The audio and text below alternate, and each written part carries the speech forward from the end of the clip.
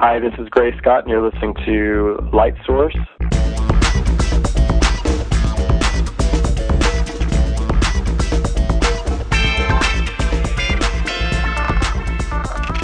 Welcome to episode 36 of LightSource, the official podcast of StudioLighting.net, the website that introduces photographers to portrait and studio lighting equipment and techniques. I'm Bill Crawford, publisher.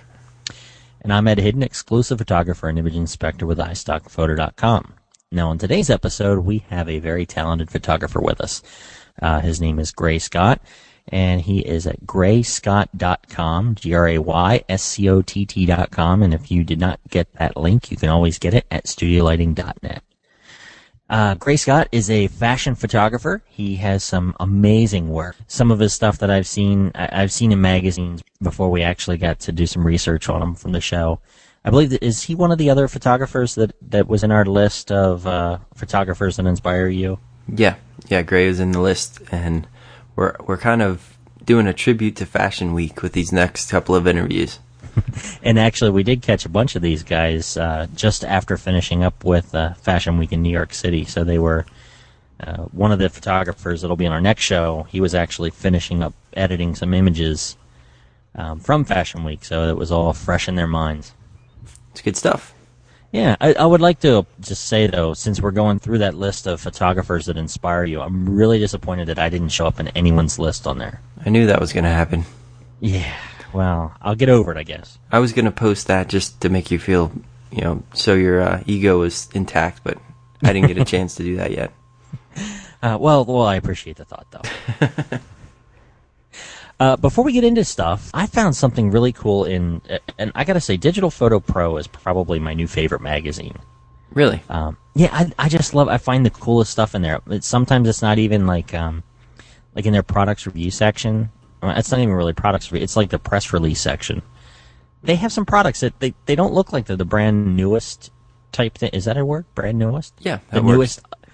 You're allowed to say that on podcasts. This is true. You can make stuff up and no one questions you. Right. They're not always the newest things that are on the block or cutting edge, but they have some unique things in there that I think are pretty cool. And there's one that I found. It's called the Tether Grip. Now, we'll put a link to this in the show notes on StudioLighting.net. But essentially what this thing is, it plugs into, well, I shouldn't say plugs into, it connects to like your camera strap holder. And it has like a friendly alligator grip. I don't want to say an alligator grip because that's going to kind of insinuate that it's chewing up your cables or anything. But it's kind of like this little, a little tether that clamps onto your cables that are going into your camera, like like if you're shooting tethered with USB. I'm picturing it if you're have your PC socket connections going into the side of your camera. And I don't know about you, but I'm constantly, for some reason or another, knocking them out of the camera. Yeah, this tether grip thing looks like a really cool little invention. I was even thinking it might work well for like sync cords. Yeah, that's exactly what I was thinking. And there's a couple places here that it's listed. They have a few places that you can buy them. I think there's 4 listed on the website. I have no idea how much this thing costs. It looks like a really nice little, from the pictures I've seen, it looks like a machined aluminum sort of thing. But I mean, it could be injection molded plastic. I'm not sure. But we're going to have to find out more about it because I think it's a pretty cool little thing. Yeah, absolutely. I thought that was neat. We'll definitely include a link to that in the show notes. And if any of you guys have had any experience with this thing or seen it in use or know anyone that has one, I'd like a personal email on it. But yeah, I mean, you could always drop it by in the Flickr discussion group as well. That is cool. You always find the coolest little gadgets, man. Well, I am a gadget freak, so you know. Well, I guess along the lines of interesting little discoveries, I ran across another online image editor. I know it's kind of cheesy we keep mentioning these, but this one kind of stood out to me. It was called Picnic, PICNIK.com, and they have some things that I haven't seen on online editors so far, and I thought it was worth mentioning. Of course, like any of the other ones, you could upload or link to an image from anywhere on the internet.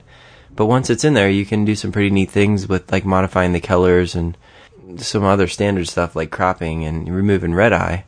But it's pretty advanced in terms of some of its features. Like it has a creative tools section where you can do like sepia toning and some vignetting and like soft effects, and it also supports multiple undos, which I thought was pretty neat.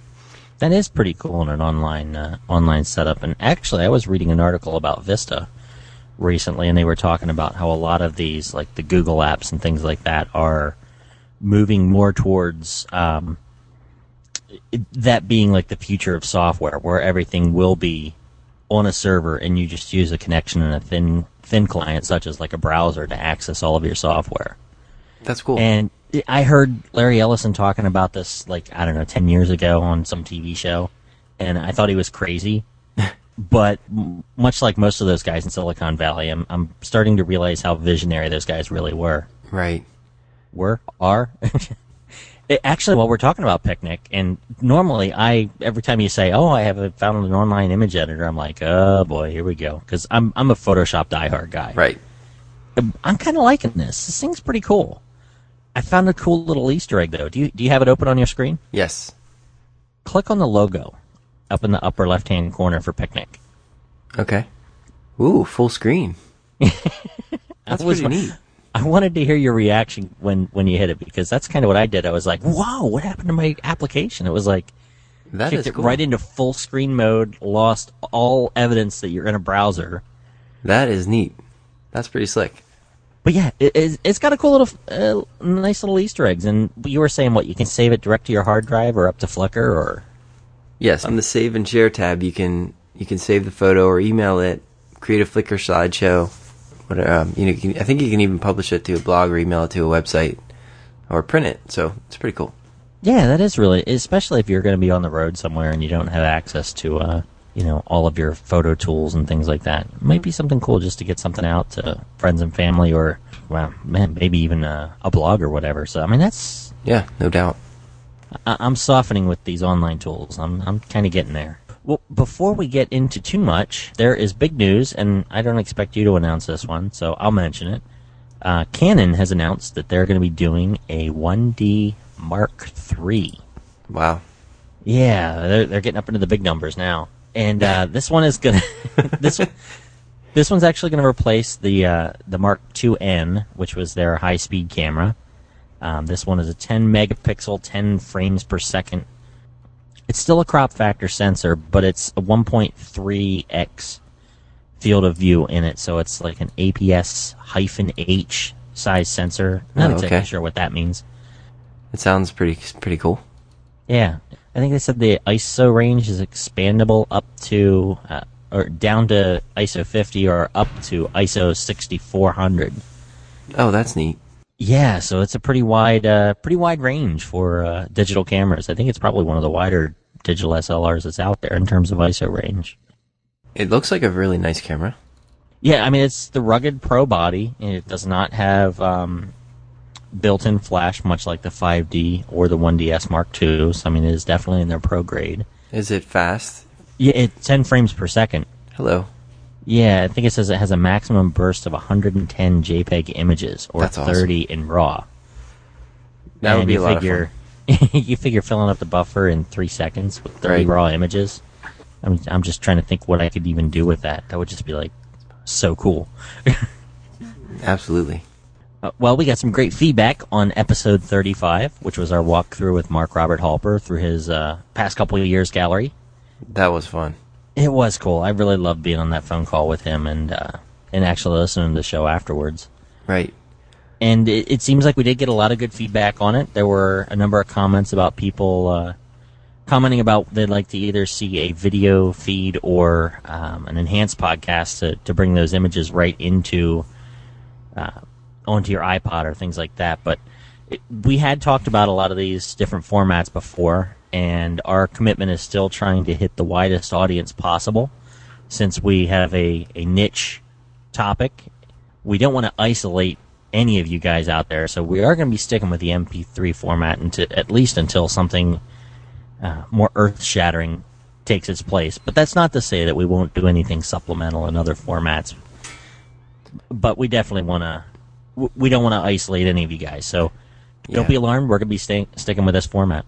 Yeah, I think you're right. Going with the enhanced podcast would certainly be cool for some things, but I think we got enough comments on the other side of things about format anyway, saying that it might be hard for me to catch the show that way, and that kind of thing. My player doesn't support it.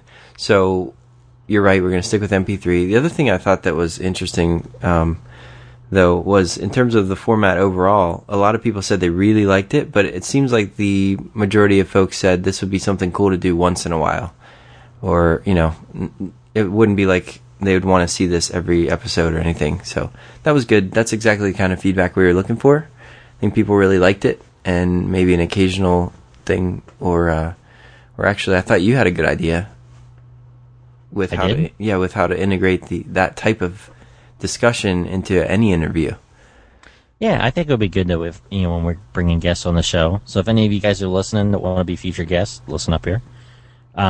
Trying to get them to bring on at least a couple images to discuss instead of putting them through the work of doing a full gallery of things like this. Maybe just picking out a few of these guys. Yeah, Mark did an outstanding job, and just want to thank him again for his generosity and his willingness to do that with us. That was really great. And all the information that he shared too, because it was like I felt like I was going through a virtual workshop for the most part. Yeah, that was very cool. So stay tuned. We'll try to integrate some more of that here and there, and we really appreciate the feedback. Well, before we get too long-winded, we should start getting into our interview here and with Gray Scott. He has some amazing work, so be sure to check it out if you have the opportunity while you're listening to the podcast. So go ahead over to studiolighting.net, check out the podcast section and the show notes for today's episode, and follow along with us while we talk with Gray Scott.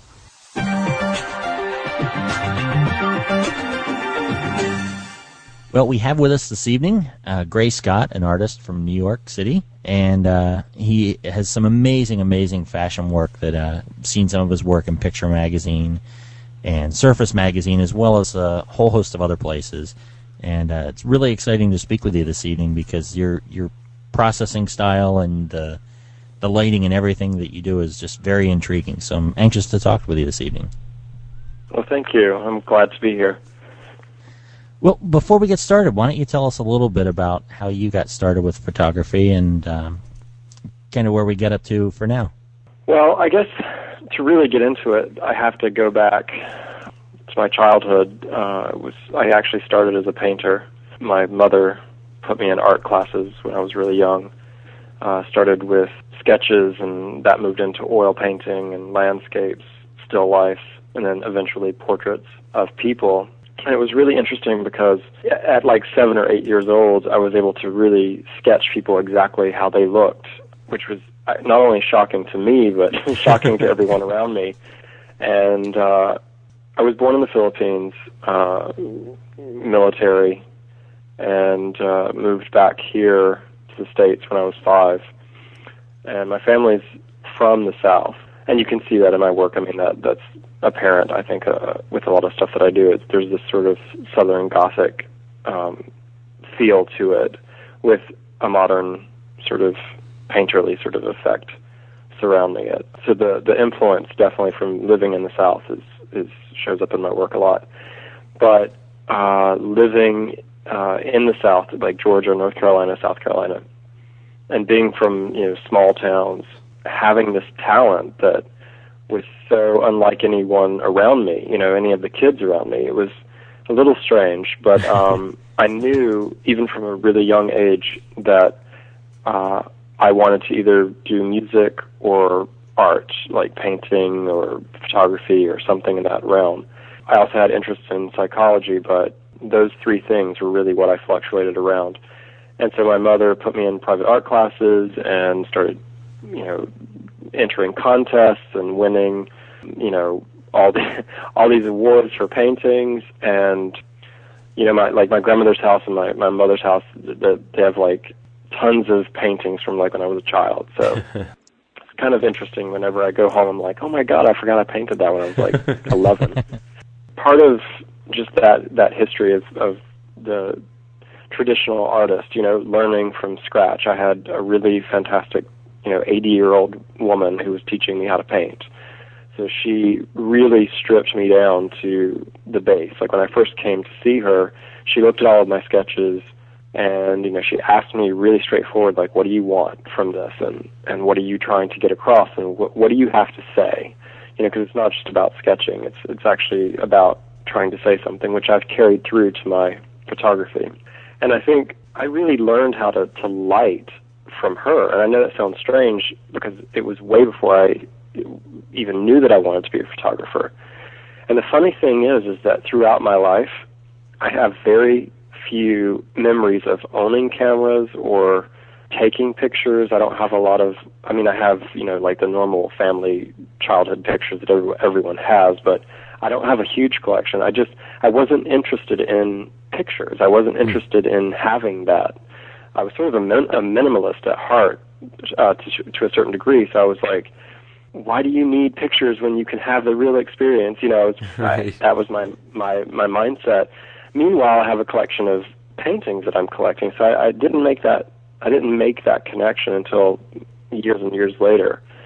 That was just another medium for me to use. It was a hell of a lot quicker too, I have to tell you, than taking 3 months to paint a picture. But so I think just the beginnings of all of this started at such a young age with that private art teacher who really taught me how to see light. That's the first thing she said to me. She's like, you have to understand and see light and how it's hitting objects, because that's really what, as a painter, that's what you have to mimic. That's what you have to understand. If it's a piece of velvet or if it's a piece of satin, there's a difference. You have to create that difference. I think it's really difficult for painters to do that really well if you're doing realism.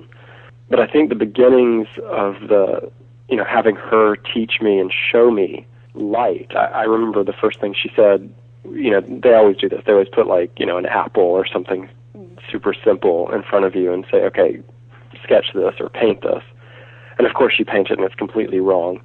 And then she pointed out to me, she's like, just the most minute fraction of if we were talking digital, it'd be 3 pixels wide. Underneath the bottom of the apple, there was this little hairline of light that I never saw before. And it was just my mind was so I just had this expansion of sight with her. And because of that, I was able to move forward with painting portraits and so forth and so on. And I did that most of my childhood. I continued on with the art. My goal and my plan was to actually come to New York when I graduated high school and pursue a career as a painter, which was a very romantic sort of, small town ideal. If I really knew what it took to come to New York and be a painter, I would have stayed, in a small town and never came, because it's that's the hardest thing to do. So eventually what happened was, I continued on painting. I graduated high school, and I actually ran into a makeup artist. And I had never in a million years thought, at that point, I didn't even know that makeup really was a career path that you could choose. I knew it was out there, but it's not something you really think about. And then suddenly I had this makeup artist that was like, you can paint these people on canvas. You can paint faces. You should really do it. And I was so broke at the time. I was struggling as an artist as it was, and I was like, you know what? I should just do this because it's fast money, it's easy, blah blah blah. So I sold my car and bought a makeup kit for $2,000. Wow. And started assisting this guy. And before you knew it, I was working 6 or 7 days a week doing makeup. And actually, funny enough, and I'm airing this to the world on your show, so it's funny, but I actually started doing makeup in topless bars. Oh, man. And it was fast money. It was totally easy. The environment was it was perfect for an 18-year-old artist, very little responsibility, lots of fun. So I had a great time. I did that for 2 or 3 years. No interest in taking it any further. I really just thought at that time, okay, I'll make money, I'll continue to try to paint, or I'll pursue music. And eventually, I don't know, something happened, and I started to actually get really good at doing makeup, and I thought, I actually really like this. It's has all these benefits. And so I contacted a photographer and, shot a couple of things with them and started a makeup portfolio, and before you knew it, I was working for, Neiman Marcus and Nordstrom and all these department stores, and then before you know it, I was working for magazines, and then I had like a makeup career, which was bizarre because, you wake up 3 years later and you're like, I'm a makeup artist. How did this happen? So eventually, once I realized that, okay, this is actually a career now. I can't just not show up if I don't want to. I'm getting booked on jobs. I have to be serious about this. I stopped painting because I really didn't have any time because I was traveling all over the country doing makeup. So once that happened, I had a friend that was working at a modeling agency here in New York, and I'd been friends with her forever, and she said, at this point I was living in San Francisco, had an agency in Los Angeles, and went all over the country doing that. And she kept saying to me, she's like, you have to come to New York. You're ready for New York. You need to come to New York. And that was so appealing to me because that's what I always wanted to do. And so I packed up my stuff and drove across the country and landed in New York, took my book around, got an agency, and worked for about, I would say, like 6 years here in New York. I assisted some really big makeup artists just very briefly. I only assisted like 5 or 6 times, but it was with a really well-known makeup artist. It's actually the biggest makeup artist in the industry. Being able to watch her sort of do her thing and be with Steven Meisel and Patrick Demarchelier and like all these huge photographers and be in their presence and see how they operate and see how people treat them. And I don't know, it was interesting. It was sort of like the first time that I thought, wow, there's something else. You know what I mean? There's something else beyond makeup, that I can have a voice and I can be an artist, and it doesn't have to be in this world of makeup. I was never really the makeup artist, if that makes sense. Like, I had friends that were makeup artists that were like, oh yeah, this NARS this and Chanel this, and I always hated that. I always hated shopping for makeup because it was just so not me. It was like such a strange, and I'm not knocking it because I love makeup. I love the art of makeup. It's just, for me, I had no interest in that sort of commercial makeup world. For me, it was like if I did this amazing transformation on someone's face, it was like, okay, that's a voice that I was sort of bringing forward for myself.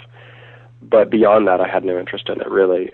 Once I decided, okay, well, photography is interesting to me, I decided to pick up a camera and, start shooting. That's basically how all of this has come forward. I mean, it's been a really long journey to get to this place where I'm like, this is what this has all been about. I mean, I'm sure people listening have had these experiences too. It's like you look back in your history and you're like, wow, this is what that was all about. Right. So all of your experiences building up, and then now I'm sure you're using all that experience to make some amazing images, which if anyone's visiting the website as we talk with you, I'm sure they would agree. Can you talk to our listeners a little bit about whether there's anything about knowing so much about makeup that comes through in your photos or how you take the images? Yeah, I think, first of all, if we're talking strictly fashion photography, because it's a different, it's such a specific world, and if we're talking American or if we're talking European, I mean, it just gets deeper and deeper down into rabbit hole. It's like I could sit here and say, okay, well, if you're looking at ready to wear, right, and you say, well, these are clothes that they're beautiful, but they're also wearable.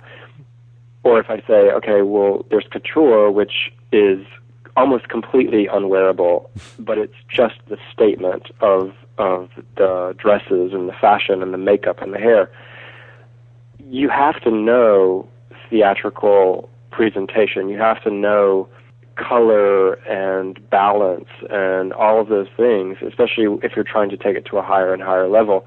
I mean, some people probably approach their photography very intuitively, just the way I do, but you also have to still have a background to sort of pull from. So I do think it's important to know about makeup, especially if you want to take it to the higher levels. I mean, I think it's important to start out as a photographer sort of being very, very honest with yourself and saying, what am I really capable of doing?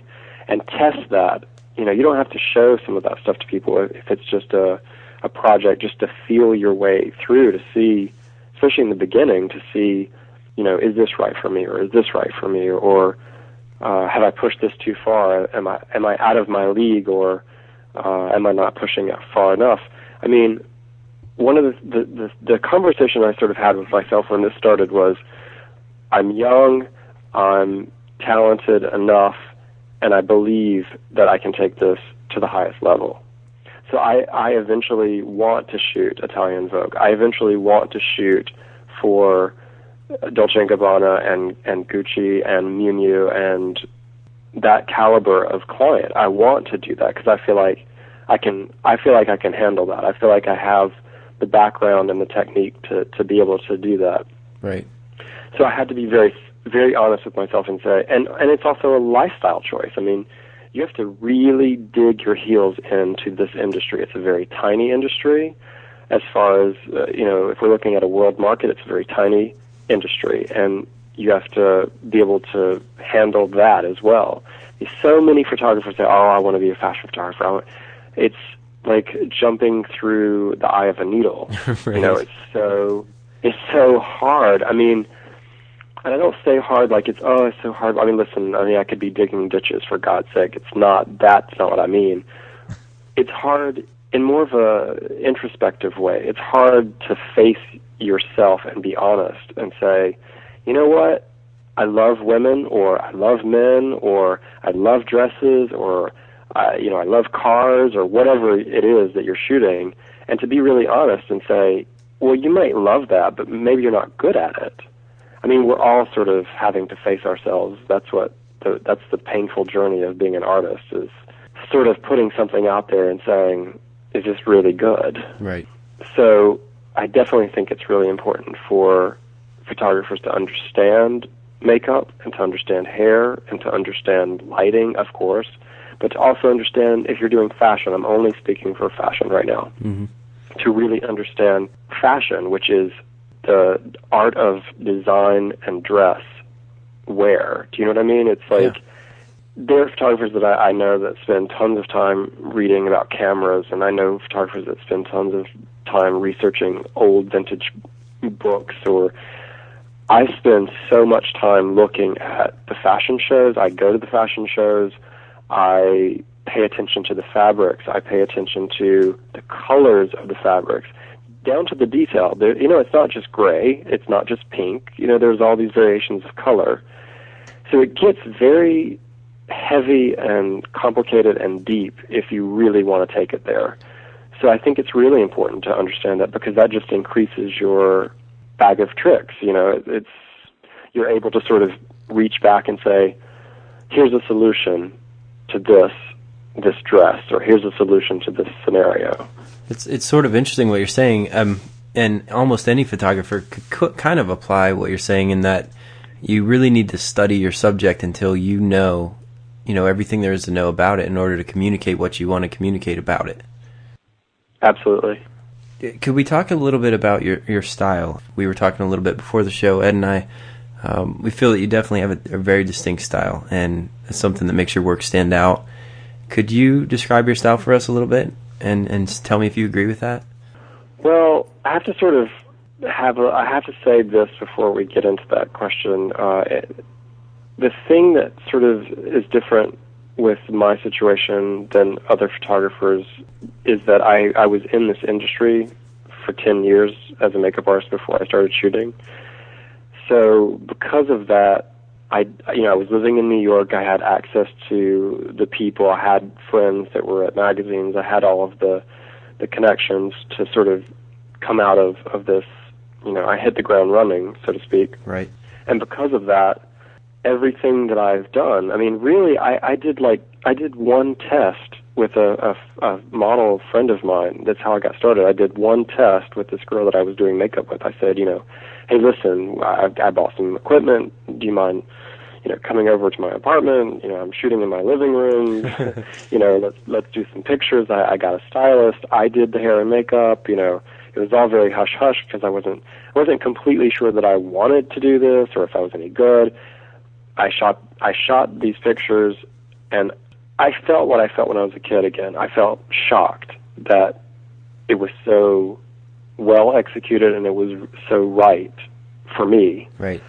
And I thought, wow, this is what I want to do. I really am convinced at this point. So from that point, I did like maybe 3 or 4 months of testing because the agency saw this first set of pictures, and then before you knew it, like all the agencies were sending me girls to test. But it was like 3 months after I started testing that I got a beauty campaign, and then I got, a catalog client, and then I got, a small advertising job, and then so 6 months into it, and I had a roster of clients.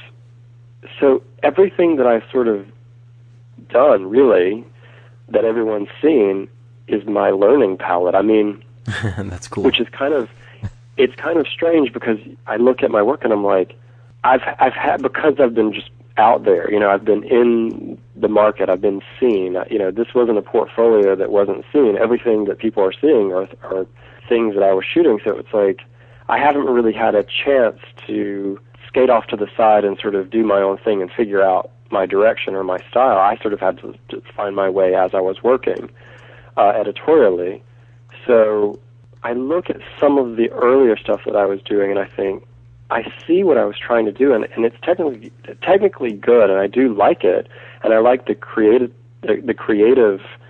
voice that was there, but then I would go and I would do something that was like a little bit different, and then, I was just trying to, I think the first year I was really just trying to find where it was. I knew what my parameter was. I had that set, but what I was trying to find is like really what was just me. I mean, you look at Glenn Luchford's work, right? Mm-hmm. His photography is absolutely amazing. He has a very cinematic style to his work. He's one of the top photographers in New York, in the world, really. Gets a lot of campaign work. He has a very specific style. But I remember when I first moved to New York, I was a fan of his work, and he was shooting campaigns and he was doing really well. And then there was a period where I didn't really see anything from him for a while. And then all of a sudden he came back, and his style was not completely different, but he definitely had re-evaluated and reformed what he was doing. And that's sort of what I'm trying to do, like every day. I'm sort of taking what is mine, and I'm just trying to tweak it and make it into a style that people say, "Oh, that's Gray Scott." That's right. But I mean, the funny thing is, I hear people. It's very hard to evaluate your own work. Right. I mean, it is. It's very hard to be objective and say, okay, what is this that I'm looking at? I mean, sometimes I'm sitting here and I'm like, okay, I know what people see in this, but it's hard for me to see it because I was there and I was creating it. The illusion gets lost on the artist sometimes. Sure. I know exactly what you're saying because I run through a lot of that myself. Actually, don't you look at your work sometimes and you're like, I mean, I'm just doing what I do, but other people see all these things that, I've sort of come to the conclusion at this point, and this is what I sort of will sum up what I've learned about creating something and putting it in the public's face. People see what they want to see, and people see what mirrors their own issues. So does that make sense? Yeah. So if people have negative self-views, or if they have positive self-views, that's going to be completely apparent when they look at the pictures. I mean, I've gotten all sorts of comments, most of them, thankfully, 90% of them on my website, people, when they comment, it's been absolutely positive and everyone has been really great. So it's nice to sort of get that feedback and hear that. But people definitely have their own views of the work and of the style. I guess to summarize, like, if I have to say, well, what's my style? I mean, I definitely think that composition is something that you always see in my work. And that's something I always try to find really interesting composition and very strong structural composition. The arms are always sort of braced, or there's a position that's very either tragic or or, you know, and there's always I try to find a balance, whether she's centered or whether she's off in the corner, and then there's a light spot in the top. So I'm just trying to find a very strong structural position in my work. And I try to always have some sort of storyline running through it too.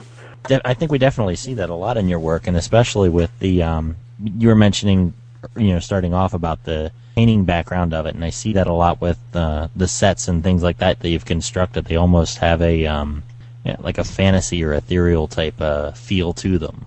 Kind of moving aside from the creative to the technical side of things, since you've come to photography as, I guess, kind of like the non-traditional path to becoming a photographer, how does that translate with the equipment that you use? For instance, there's an image that I'm looking at here that I haven't been able to stop looking at. It's a woman in a brown dress with beautiful red hair against a very grungy background, and there's the fluorescent fixture on the floor. So as I'm looking at this, I'm wondering, since you have this different path that a lot of photographers haven't taken to reaching the level of where you are, do you find yourself using a lot of non-traditional equipment as well?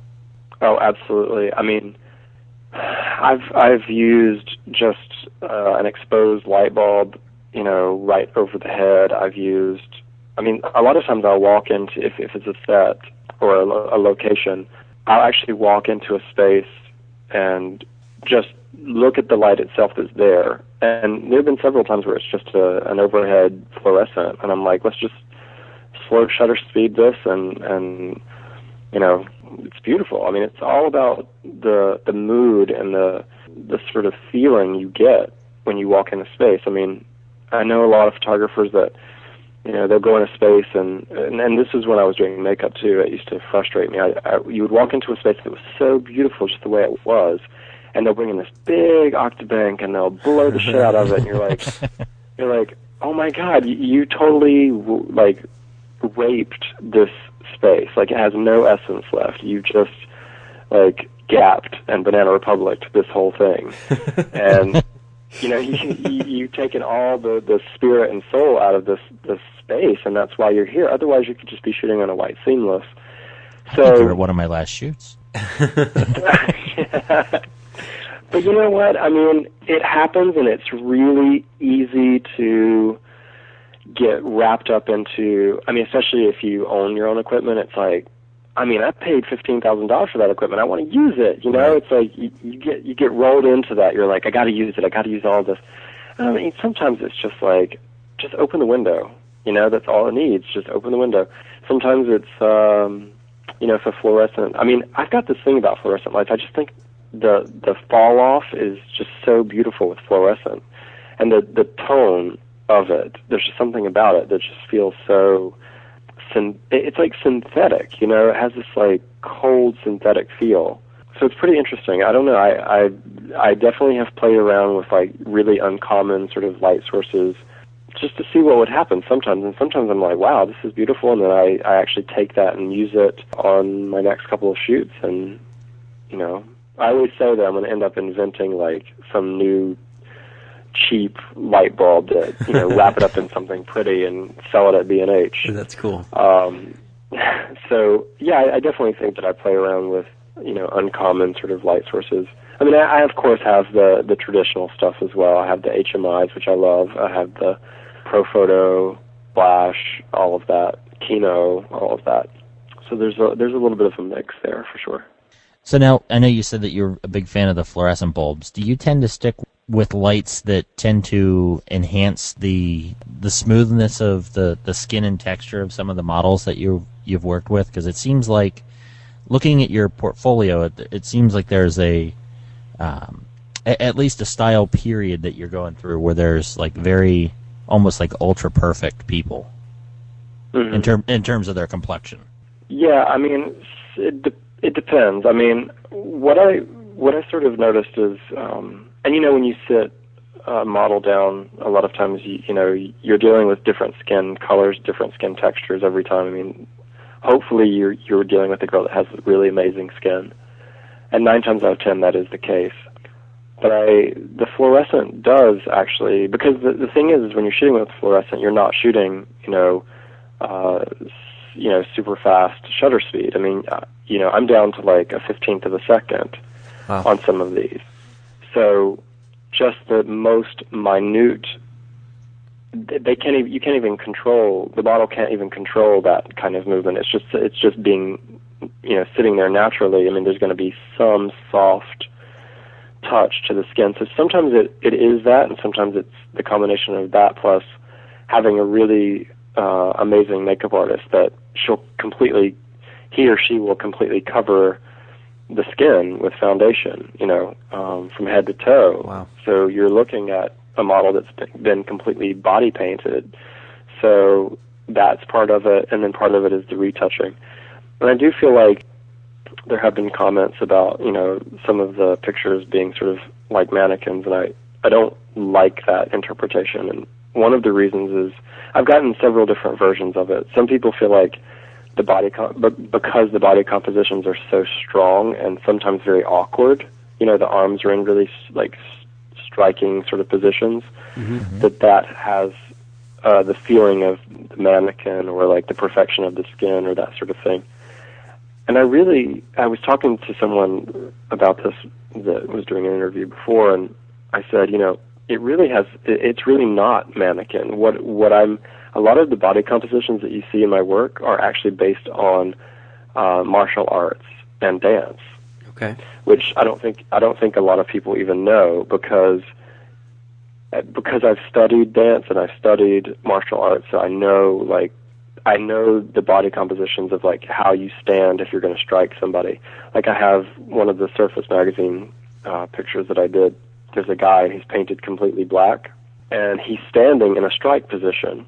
But if you don't know that, then you think, oh well, he's very stiff or he's this, or it looks like a mannequin. So it's actually a lot deeper than that. It's just that I don't always explain that to people. Even when I'm shooting, I don't talk about it. I know what the poses should be or what I want them to be, and we just go into it. So definitely, as far as the lighting goes, that can sort of add to it. I mean, if you take a girl out on the street and you're shooting a natural, side light, like if the sun's setting or whatever, there's always going to be that like texture on the skin. Side lighting, you're always going to get some texture on one side of the face. So, you add your fill on the dark side, and it fills in, so you don't have that texture anymore. So it's just it's a combination of makeup, retouching, and just being really careful with the light. Now, you'll have to forgive my ignorance of makeup for this question, but maybe it's a simple answer, I'm not sure. Some of the images, there's actually a sheen. Is that just a type of foundation or is it an oil or something that would... on the legs or on the arms that actually they have a shine almost? Yeah, it depends. Sometimes it's a shine powder, sometimes it's an oil, depending on, because they all act differently, of course, and you guys know this just from, I'm sure, just seeing people's shooting just like makeup on the face. But sometimes you can use sometimes I use HMI light. Well, HMI has such a strong, sharp, crisp effect that to use like straight oil on the skin, unless the girl has amazing, unless she's 12 basically, she's not had any imperfections on her skin, it's going to be rough. I mean, you're going to have to deal with that in post, because the light, you see every single pore with the HMIs if you're shooting at like 125. So sometimes I don't always want it to be that crisp, just for the fact that, if you're dealing with a 24-year-old model, or if you're dealing with makeup that maybe that day wasn't so great, or if you're dealing with, there's all sorts of variables. But sure. The sheen that you're talking about, a lot of times that's just oil, or it's like just a powder shine. Well, as a follow-up then, that means that you would have had to thought through that combination. Do you usually determine your lighting from your model skin and the makeup, or do you go the other way and say, well, this is what I'm going to light with today, so this is the kind of makeup we need to do? There are lots of different ways that I approach shoots. I don't have like one specific, this is how I do it every single time, because every single shoot is different. I mean, there's different energy, there's different people, different clothes, everything. So 9 times out of 10, if there's a set, that sort of dictates how it's going to go. Okay. So if I know that I'm going to have a set built, then I sort of have thought about the lighting. But, there are times when I build a set and I decide the day before, I'm like, I was going to light it with this, but I'm going to light it with this instead. So then when we get to the shoot, I sort of tell the crew, I'm like, okay, it's slow shutter speed, we're using really harsh lighting, so don't make them too oily. I sort of guide as much as I can. I mean, a really well-seasoned makeup artist, and that's what I try to use, they will know just by looking how it's going to react. They know if they're dealing with it just by looking at the set and looking at the lighting, even before the model walks out there. But if they don't, when the model walks out there, they could say, oh, it's too shiny, just by looking at it. So sometimes what you're seeing on these pictures, it's done so last second. Like, sometimes they walk out and they're completely dry looking, and we're like, the fabrication of the dresses. Like, I like to do contrast. Like, if the dress is very matte, and if you have, like, a really textured, usually that's fall clothing. So if we're doing something for fall and the pants or the dress is very textural, then it's nice sometimes to have, like, a sheen on the skin. It gives it sort of a contrast. I mean, that's not a steadfast rule. I mean, sometimes I like a really completely matte face and a completely matte skin. So it just depends. Sometimes it's just like I've shot 3 stories with shine, I'm bored with that, I'm ready to do something different, and I want it completely matte. So sometimes it's just that immature. Like, it's just like, I'm bored, let's do something different. So in your portfolio section, you have a few images where you had worked with an African-American model with some very dark clothing with white clothing accents as well on a white background. I imagine a shot like that would be a nightmare to meet her. Actually, not really, because I was using HMI for that. So it was really what you see is what you get. That's the great thing about HMI is, like, press the shutter and you're not going to see anything different. I mean, it's exactly what you see. So really what I do a lot of times is, even if I have my assistant metering different things, sometimes I don't always completely go by that, because I want to make sure that the shot looks right for me and feels right. Now, again, we're talking editorial, and I have a different set of rules for editorial than I do for commercial work. And, a fashion campaign can be considered commercial work. I mean, because really editorial, I mean, I could go in and not look at my settings and just shoot and be like, oh, that's cool, it's weird, it's, underlit or it's overlit, or, it's really an interpretation of however you feel. As a photographer, you can do whatever you want for editorial to a certain degree. Again, you have to be very specific. If it's for American Vogue, you're not going to do what you're going to do for, like, Pop magazine out of, Europe. I mean, there's a difference. But a lot of times, even if I'm having the assistant meter or something, I still will take a couple of shots because I shoot digital, and I'll be like, okay, this can be a little bit darker, or I want a little bit more shadow here. I want the shadows to go completely black, or I want the shadows to sort of, like in the shots you're talking about, the shadows they're not jet black. They still have some bounce to them. So it really wasn't. I mean, I've heard people say that before, and I was a little freaked out. I was a little freaked out by that white dress, because it's stark white. And I'm sure if for the people out there that are, like, total technical freaks that, like, have to have your whites at, like, 24 or 56 or whatever they've set their ideal parameters to, I'm sure that if you went across my image, you'd see, like, in the pocket corner, there's, like, no information there. But it's like, it's not. I mean, it's not an ad, It's like, and also too, it's the what I wanted from that story was ultimate contrast, and I mean that for the presentation of her, because she's very sort of the outfits are very lady and sort of like proper, and yet has this huge afro. You know what I'm saying? So it's like this. It's almost like this contradiction in the way she's dressed and the way she presents herself. And there's some of them that are sort of militant in a way too. So I'm not only dealing with the contrast of the light; it's the contrast of the idea. So part of me wanted to have it like the blacks be really saturated and the whites go really white. So, but I've had other times commercially where it's like you have a brown suit on a black woman with a white blouse. No, I don't even want to talk about that. Now we're talking, okay, get the 4 assistants to stand with different degrees of filters and we won't talk about that, but.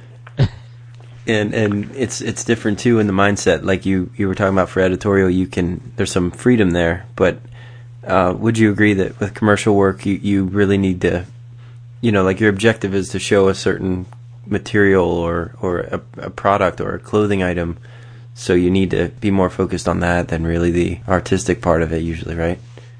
It depends. I mean, each client has a different idea of what they want from me. I mean, some clients really want a more creative approach, and they don't really have to see, the stitching in the jacket. I mean, some clients are like, we really want to see every single stitch. We don't care if it's creative, just shoot it straight forward.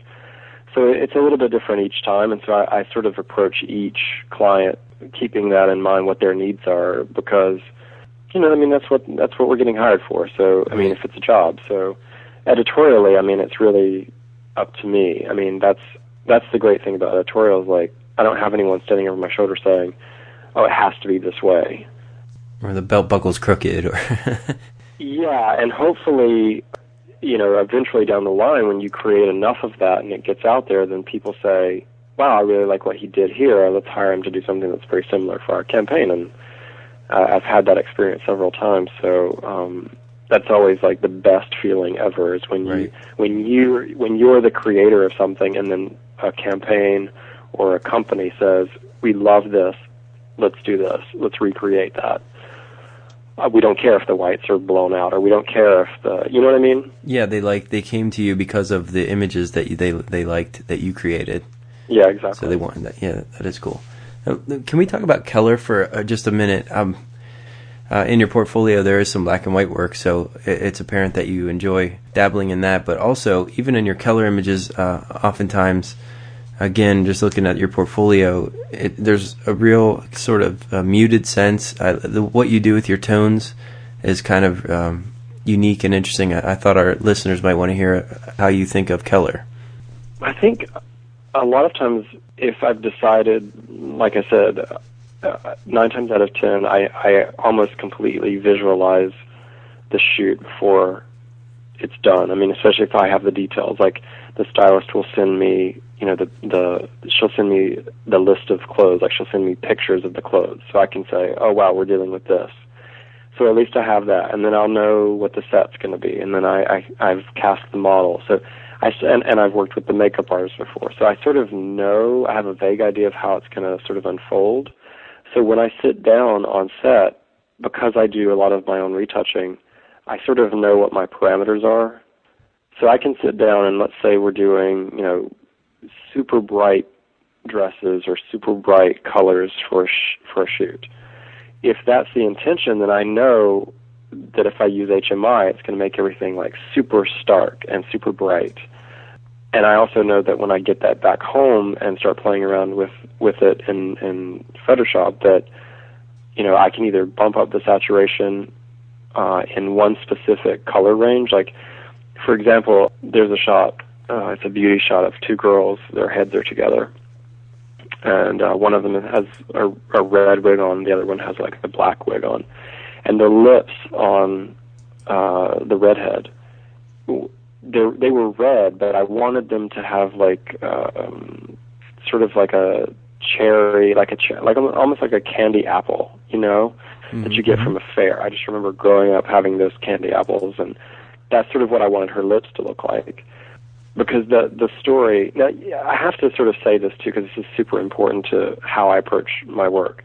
every aspect of the shoots that I do editorially, there's all, like what I was saying earlier about having a storyline. Mm-hmm. Sometimes the storyline itself will actually give me the specific ideas for color tones or body compositions. The beauty story, the first beauty story that's on my website right now in the beauty section, there's 8 images.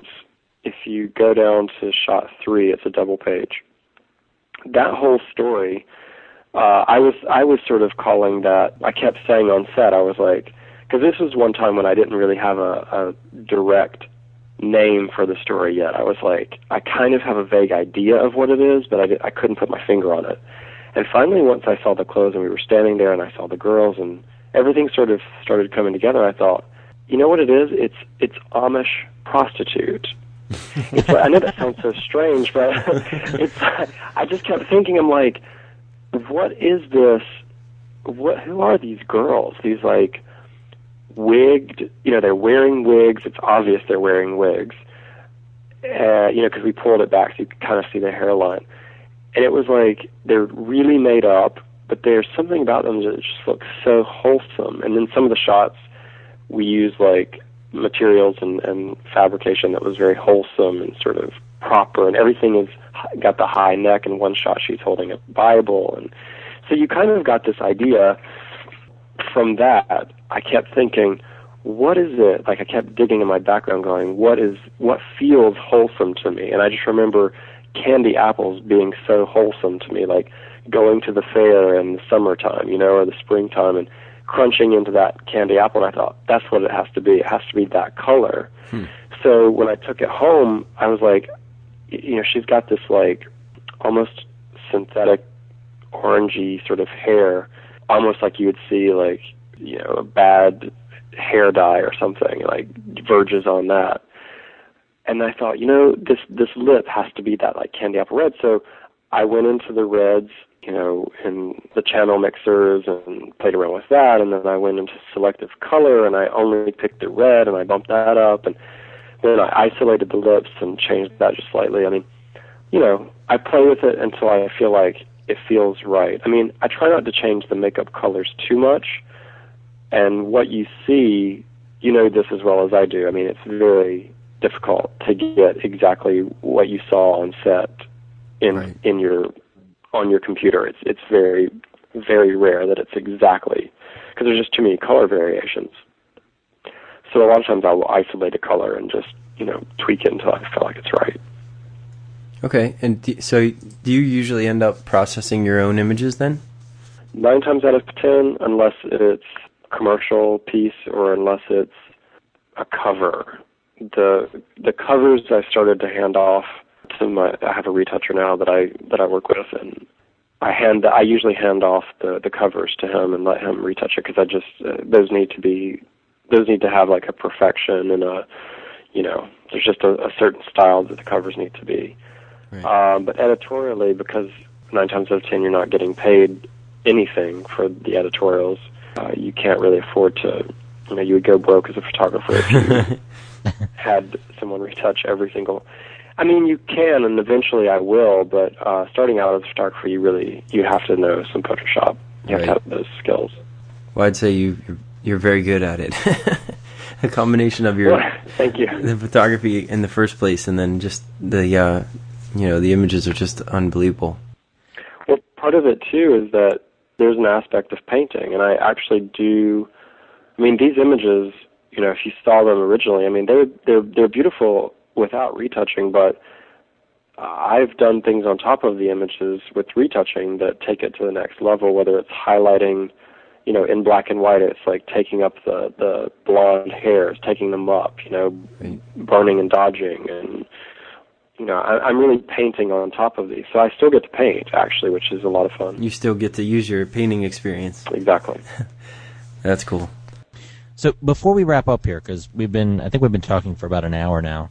While we've been on your website, one thing I would like to point out is a lot of people have asked me over time, what do I do for my website or how do I maintain it?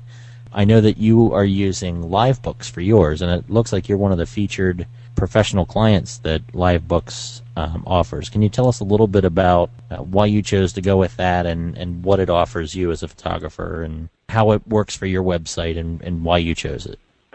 Well, when I first decided to put up a website, I was looking around to see, like, you know, how much it would cost and to build a website, and I had a specific design idea in mind, and how much it would cost to, like, update the images. And because I had an agent before as a makeup artist, I knew what it cost to sort of update websites, and it's not cheap. So, and I know as a photographer, you know, you're constantly updating images. So when I found LiveBooks and spoke to them, they walked me through the whole process, and they gave me a tour of how it works. And they just convinced me easily, really, that uploading these images and being able to change them in like 5 seconds was so easy that, I mean, how could I resist? I mean, you pay a one-time licensing fee, basically, is what it is. And, you know, you have your domain name, and that's it. I mean, I think I originally, I'm not going to quote a price exactly, but I paid whatever the original price was, and, you know, there's a maintenance fee, and if you, of course, if you add things to it, it adds up, but just the ease of being able to design and move things around, it just adds that extra level of enjoyment as a photographer. I mean, you know, how many times have we shot for magazines and it's like, oh, you know, the whoever laid this out, like, put the image that you shot at the end of the day that you thought was going to be your last shot, or the shot that, you know, it gets moved around. So, like, your last shot, your least favorite's the first shot in the magazine, or this or this or this, and you're like, it just brings back some control to how you wanted it to be presented. So it's almost like having an online gallery, really. Right. So that you can say, okay, well, this is how I saw it. This is how I really wanted it to be. So it's super easy. You drag and drop, images are there, clients can see them, hopefully jobs come. Yeah. Great. Well, you definitely have a portfolio that's absolutely a place that there's some amazing photography. And now we got to know a little bit about the man behind the images, and we wanted to thank you for coming on the show. And it's been a real pleasure talking with you and learning about your photography. So thank you very much. Well, thank you guys so much.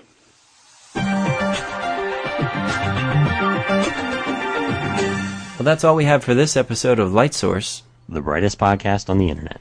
Be sure to check out the show notes at studiolighting.net for the things that we talked about on today's show.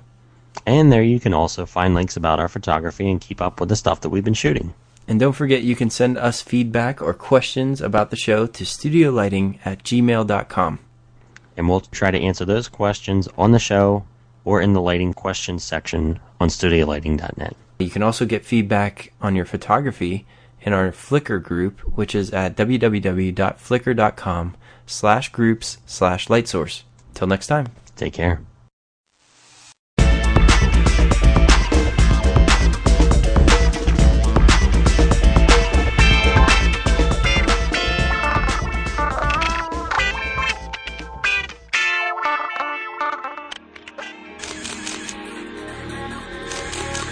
Check out this show and more great photography podcasts at photocastnetwork.com.